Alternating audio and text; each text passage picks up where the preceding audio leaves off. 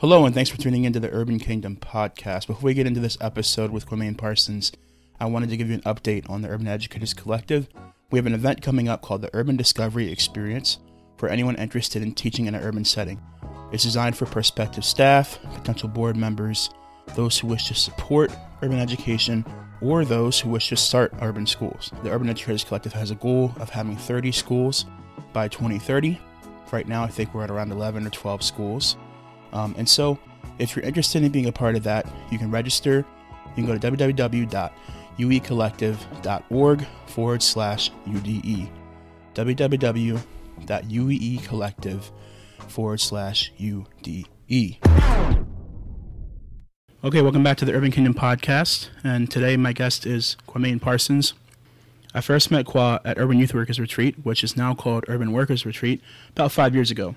We were put in the same icebreaker group, and short of an awkward introduction, we didn't interact much before 2021. Since then, Kwa has begun teaching at Times Peace Christian School here in York, which is a part of the Urban Educators Collective, which brings you this podcast today. And when he isn't busy with that, he's investing in his family and friends from all different walks of life. Like Manny in a previous episode, Kwa and I served together on our Urban Workers Retreat board. Registration is now open, and you can register at urbanworkersretreat.com. Born and raised in Philadelphia, PA, and being involved in several ministries at various levels, Kwa offers candid, valuable, and relevant perspective. Thank you, Kwa, for coming on the episode today. Thank you. I feel honored to be part of this.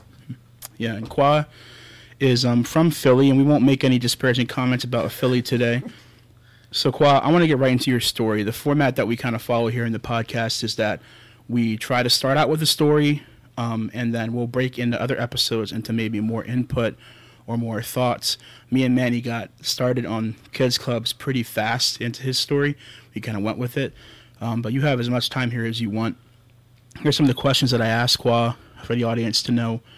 What was it like growing up in the city of Philly? I want to hear more about your family culture and, any stories you have from growing up. How did you meet Anabaptist, and what were your first impressions? What and who made the most significant impact on you, and how? And then the last question I asked here is, did you already come from a religious background? Give us a little idea, what was God to you growing up, and what was the relationship like? I'll let you go. All right, so I grew up in North Philly. My mom and my dad, it was 6 of us, and my oldest brother he still is mentally retarded. He actually lives in a home, and I'm the second to the youngest. There's 3 boys and 3 girls. So growing up, my mom was the block captain. So any cookouts, any block parties, any problems on the street was coming to her. So we had people in our house all the time.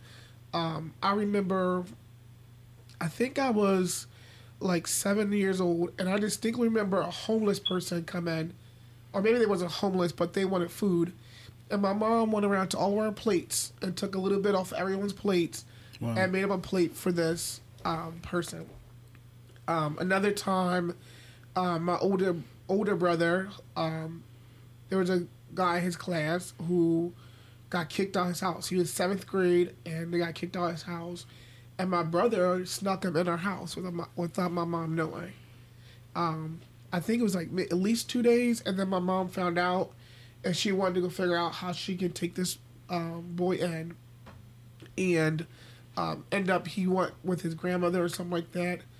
And so my memories of growing up was playing at the park, playing manhunt in the neighborhood, swimming at the public pool, going for water ice and the ice cream truck, and it was all fun memories and stuff. My mom was known to be the strict lady on the street too, because curfew was curfew. School mattered. We weren't allowed to just sit in front of the TV all day like other families were, and we'd get mad. We'd be like, my friends at school can do it, why we can't do it? Or there were certain songs we weren't allowed to sing because how inappropriate they were. And at the time, we're like, well, our friends sing them, so why can't we? So growing up, my mom was very strict. but I don't ever remember like feeling like she was a bad mom. So when I was 10 years old, yeah, I was 9 years old, and my mom decided to start working. All of us were in school, and so she had free time. So she started working at a daycare at a church, and through this working at this daycare at the church, she became a Christian, and we were going to church with her. And then leading up to that, my cousins was at our house one Tuesday night and was like, "Oh, y'all want to go to church with us?" And I was like, "Well, I didn't really want to go because church was never my thing. Like, nothing about church appealed to me." Anyway, she's like, "Yeah, everybody should go." And the church came. They're like, "Oh yeah, we'll take all the kids." And I remember thinking, like, what kind of people just went, like, it was like 10 or 12 of us, just hopped in this minivan. I think it was a minivan. Or maybe it's actually maxi van, but whatever. We all hopped in this van and went to church. And I remember going inside this building, and it was kind of dingy. And they're like, "Let's start singing." And they started singing. And I was like, how do you sing without instruments? This was the weirdest thing to me. Like, and I remember like just staring at people like, this is weird. And then we went to the basement to have our class, and I'm like, and they're like, "You're not allowed to talk. And you're not allowed to do this." And I was just like, this is stupid. And I was like, why would y'all ever want to come back to this place? Right. And then we left or whatever, and like everybody except for me like had fun. And I'm like, I'm not going back. So years went on, or a couple months went on, and they were all going back, and it was Christmas. It was my 10th birthday, and New Year's. It was a New Year's service at my mom's church, and I remember her and my dad telling us after that. They said, starting from now on, you have to go to church, like either 6th Street or their church they were going to, which was a Baptist church. And I didn't want to go to either. So my sister was like, "Won't you come to church to 6th Street? Because at least they have snack afterwards." And I'm like, "All right, let's easy. Let's go that one." Even though theirs was longer, they had snack afterwards. So we went there for church.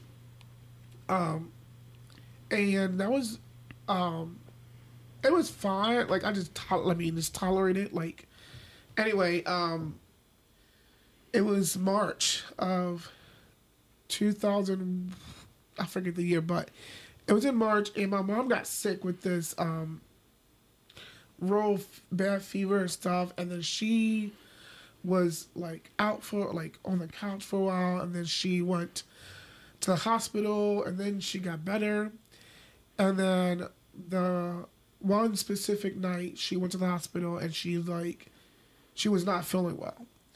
And she came back, and she said that then in the morning she said the hospital just gave her ibuprofen. She was like, "I gotta go to a different hospital."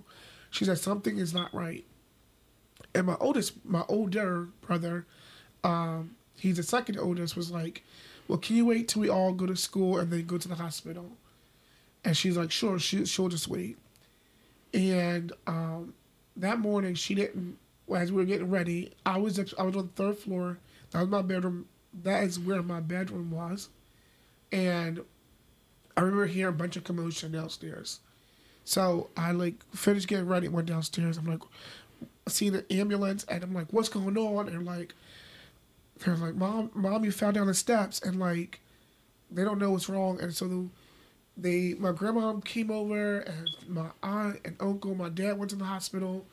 And then I remember my aunt being there, and she's like, "It's okay, like, don't go to school today, like, she'll be fine, like, they're taking care of her, like, you don't have to worry." And I remember like feeling a little uneasy about it, but then I think I got to a place like, okay, she's fine. Like, I just took a deep breath, and she's fine. And then I remember my grandma coming in the kitchen, or coming in the house, and looking at us and just shaking her head, and tears falling down her face. And then my uncle was crying, and I was like, and my sisters and brothers, and I'm like, what is going on?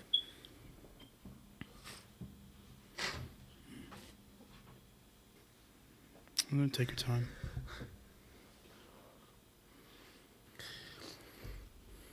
And I just remember my grandma looked at me and just was like, she's gone. And I was like, what? Like, I was still kind of confused. And then all of a sudden it hit me, like, my mom is dead. Mm-hmm. Like, she's never coming back.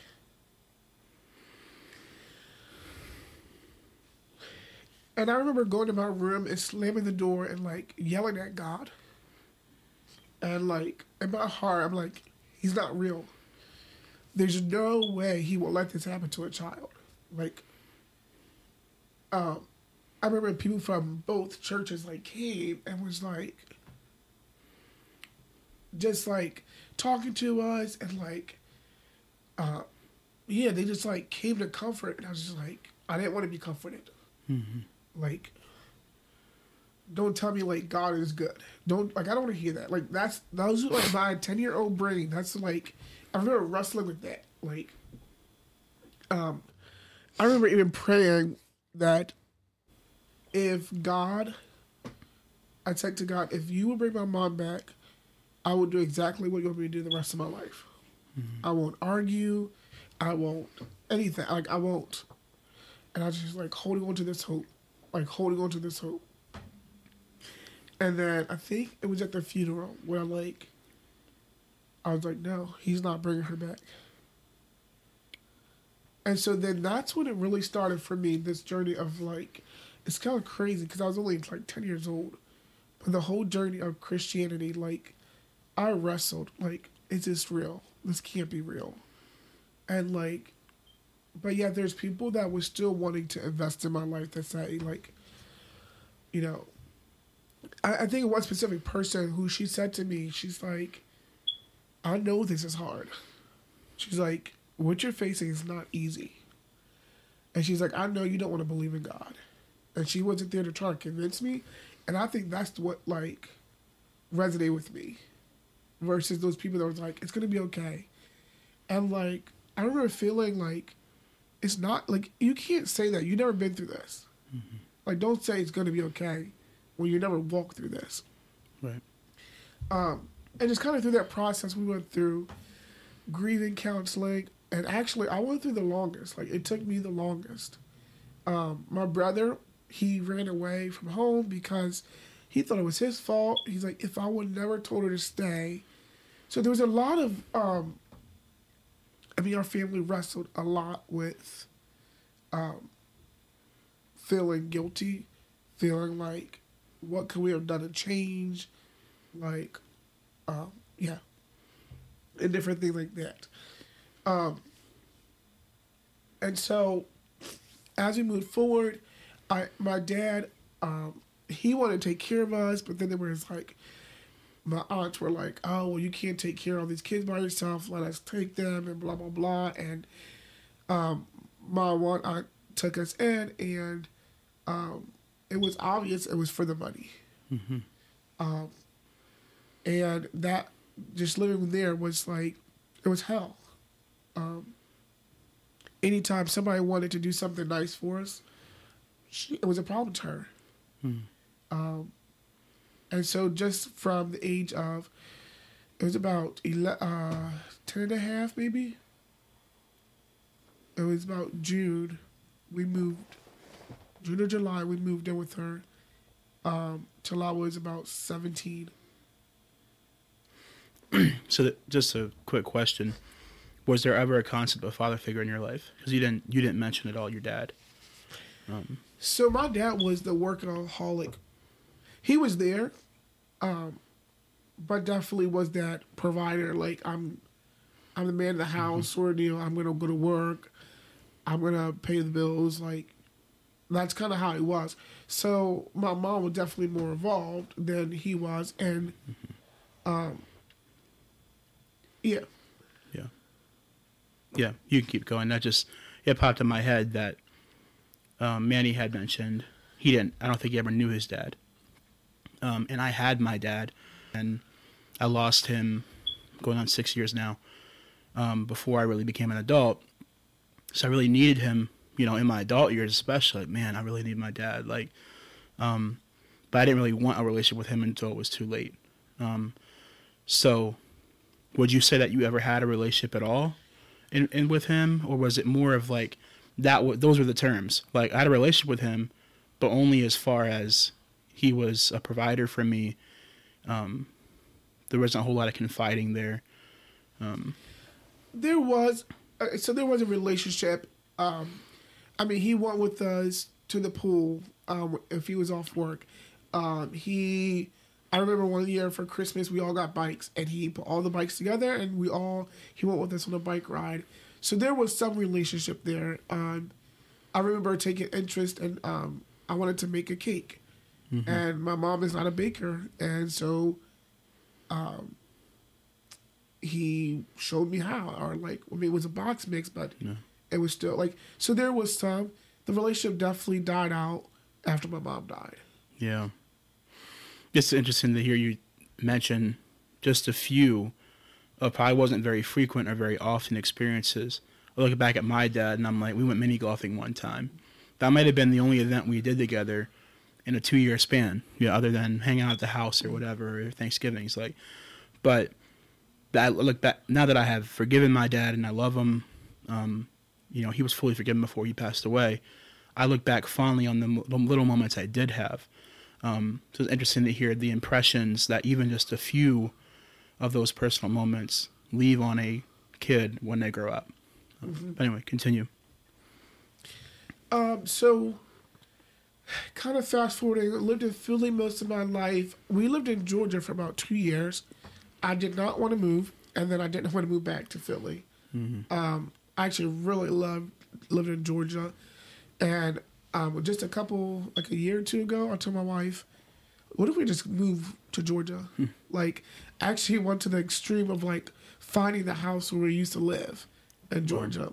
Anyway, moved back to Philly, and I think when I was about 15 years old, I remember being questioned about Christianity from my friends, from public school. And I remember all discussing, we all believe in God. And some people actually would say they believed in a higher power. And they don't believe a specific God, but they believe there was a higher power. And I remember discussing this at church. I started going back to 6th Street, and I remember discussing this. And I was challenged with the thought, well, what do you believe? And it wasn't this, believe what I believe, but more but what do you believe? From certain individuals. And I remember Shannon, he just took interest in my life. He knew my story, and he just took interest. Let's go on a bike ride. He'll just call me up, see how things are doing. He told me, come over anytime. And I think, I was like, okay, he's cool, whatever, But I think when, he's like, yo, you can just chill at my house if you want. We're not going to be there, but you can. I think that's when I'm like, this guy really trusts me. And, it's not this, oh, here's my project. Our school spotlight this episode is Tidings of Peace Christian School. They've been in operation for 28 years in the city of York, Pennsylvania. You can find out more about them at tidingsofpeace.org. They're hoping to start a vocational arm of their school in the next few years. You can learn more about that at tidingsofpeace.org. And of course, Tidings of Peace is a part of the Urban Educators Collective. Find out more about us at www.uecollective.org. And then he invited me to live with them. So let me back up a little bit. We did some one-on-one Bible study, and I love the fact that Shannon was never pushing an agenda. If we got through our lesson, or if we got sidetracked, or never even opened the book, he was fine with it. And that was really good for me for where I was in life. And that's what I think was okay, if this is what Maronite's about, then I'll be okay with this. So why don't you think he had some people are very structured, right? most of these, let's look at kids clubs or any kind of event, there's a schedule, there's a plan. And if a kid would, let's say, require something in a different order or require that kind of grace, they're not likely to get that. So what do you think maybe in Shannon was what compelled him to be so loose and patient with you? What has to exist in a person for them to be that kind of way with somebody? So at this point, Shannons were living in Philly, had their own house off the Mission compound at 6th Street, just doing their own thing. So for one, it was at their house, very relaxed atmosphere. It wasn't in like a classroom. It wasn't, so that made a difference. And I think just instinct, like being okay with saying, you know what, we don't have to do things traditionally. And maybe he had this desire and just was like, I'm going to go with it, even though, like, if it gets back to the big Mennonite circle, like, oh, this is how you run Bible study, or this is how you did this, and be kind of, like, looked down on. Mm-hmm. But I think he just went with, like, this is what I think is best. Yeah. Because even Norma, like, I think even going back to the whole idea of feeling valued, or when I realized, like, they really invest in my life and care about my life, it's when Shannon just let me in his house with his wife. Mm-hmm. Like, not every guy is going to let a teenage boy at their house with their wife, or we drove somewhere, to Lancaster County. Mm-hmm. It was just like stuff like that. I'm like, it's more, they're valuing me instead of saying, like, oh, here's our checklist. Like, we did this with them. Yep, we did this. It was more like, we want to invest. Yeah. So a couple of things I'm hearing is, one, he didn't do things by the book. Like, he was very, he wasn't confined to any system or program, any step-by-step process. He was potentially maybe even learning and working while you were, right, which is common. Mm-hmm. But also I think that there's obviously some kind of genuine love and a desire to relate to you as a person, as opposed to just looking at, this person has a soul and they're going to go to hell and I need to preach the kingdom or whatever.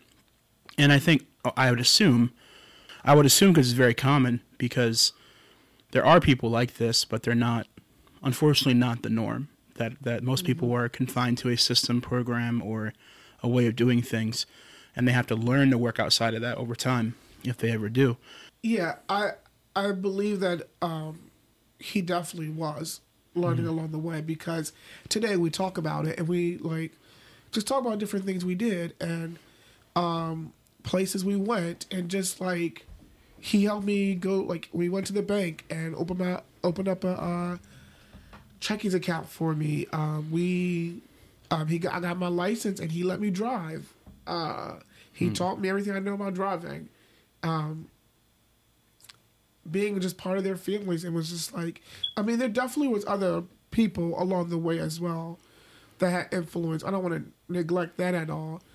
I just look at Shannon and Norma as like just pouring unconditional love. And then they bought a house and they asked me, they said, if you would paint a room, what color would you paint it? And I'm like, burnt orange. That's my favorite color. Interesting, but continue. And then, I don't know how long later was, they had invited me to come see their house. They were done painting it, ready to move in. Or they might have moved in already. And we went upstairs to see the rooms, and the one room was burnt orange. And I was like, wow. They're like, yeah, this is our invitation for you to come live with us. And this is your room. And I was like, couldn't believe it. And funny thing is, that week, they had an adoption of one child.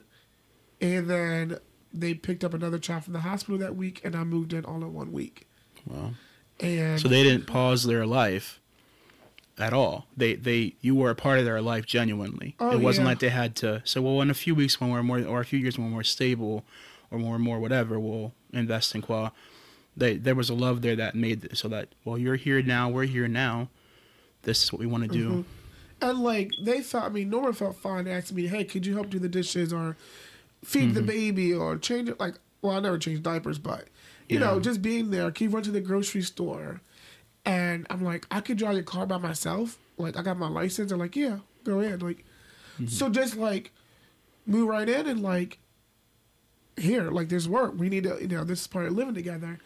And I think that's just what made it go. I mean, I was still in school, so I was still going to school, whatever. But it was just like, I was like, Norma, I said just recently when we were talking about it. She's like, it was another set of hands that can help out with the little ones. And so for her, it was more a benefit than like. So she was actually blessed by it. Yeah.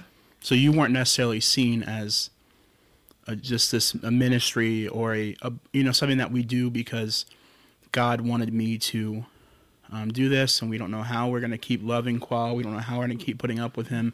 She saw you as a blessing. Yep. Yeah. And even like, if I had off from school, I'm like, oh, I'll cook dinner tonight. Like, give you a break or whatever. And I mean, I worked too. And so, we just work. I mean, we have fun together though. We didn't necessarily go out to eat but we would, if one of the kids were kind of fussy, like, oh, like, let me go for a walk with them or something, or, whatever. And we just did stuff. We went to Kwammaine together. We went out for ice cream and just did like a bunch of Dunkin' Donuts. Just small little things that like all we need to do these small things and just talk and invest in each other. And like that's what did it for me. And it wasn't until I was 18 I realized church was great. Church was thriving at that time, and I was just loving our church. And I remember getting a paper, and it was like, here are some of the problems we see in church. We need to discuss this. And I remember thinking, like, what? We got problems in church? Like, I never. And like, I think there was a couple years where 6th Street was allowed to be 6th Street. And it wasn't this like dictatorship over us telling us how to do church. And we were doing church the best we knew how. And I feel like we were thriving. Well, I know we were thriving, and church was full. Fellowship meal was fun. There was a functioning youth group. Like, there was programs happening, and there was stuff outside of programs happening. I remember Bible school. There wasn't much of a schedule throughout the days. It was 2 weeks of Bible school, and 18, 20 people moved down for 2 weeks.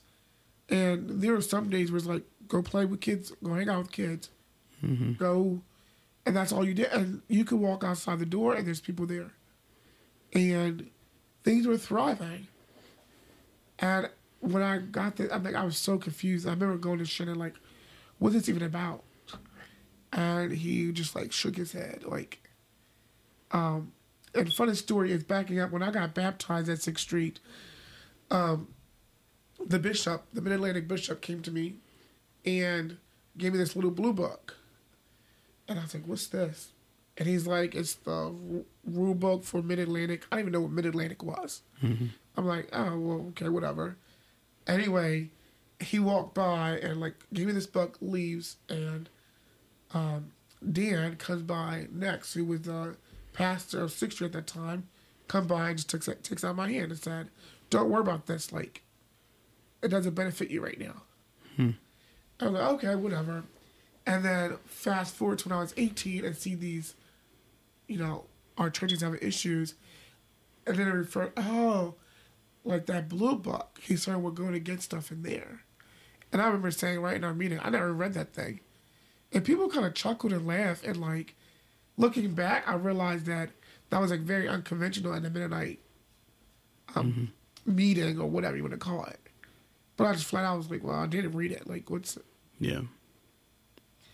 And so, as I was moving forward, like, church, like, and then I moved to Lancaster, and then my eyes opened wide. And, like, I feel like it took me, like, 5 years to understand Mennonite. I still don't understand it all. Yeah. But I didn't realize all the different denominations and all the different... Yeah. I just thought everyone was the same group of people. Like, and I remember, like, visiting churches, and I remember going to a Eastern church, I think it was, and someone, and I didn't know what it was. I just was going to go visit. I saw the name, like, well, I'll just try this out. And some of my friends laughed. It was like, they would never go to that church. I'm like, oh, like, I don't want to go back either. Mm-hmm. And, but it's interesting that, like, from my perspective, I stepped into this, like, wow. And so, like, I think when people step into urban settings and they think, wow, like, there's a lot of, like, stuff happening in cities, that's how people feel when they step in Mennonite culture. Yeah. There's just so much to unpack. Yeah. Okay, thank you so much for listening to our podcast today. Kwammaine and I will pick up our conversation in a future episode. You can find out more about our podcast on almost any platform where podcasts are found. If you want to go to our website, you can go to uecollective.org/UKP. See you in a couple weeks.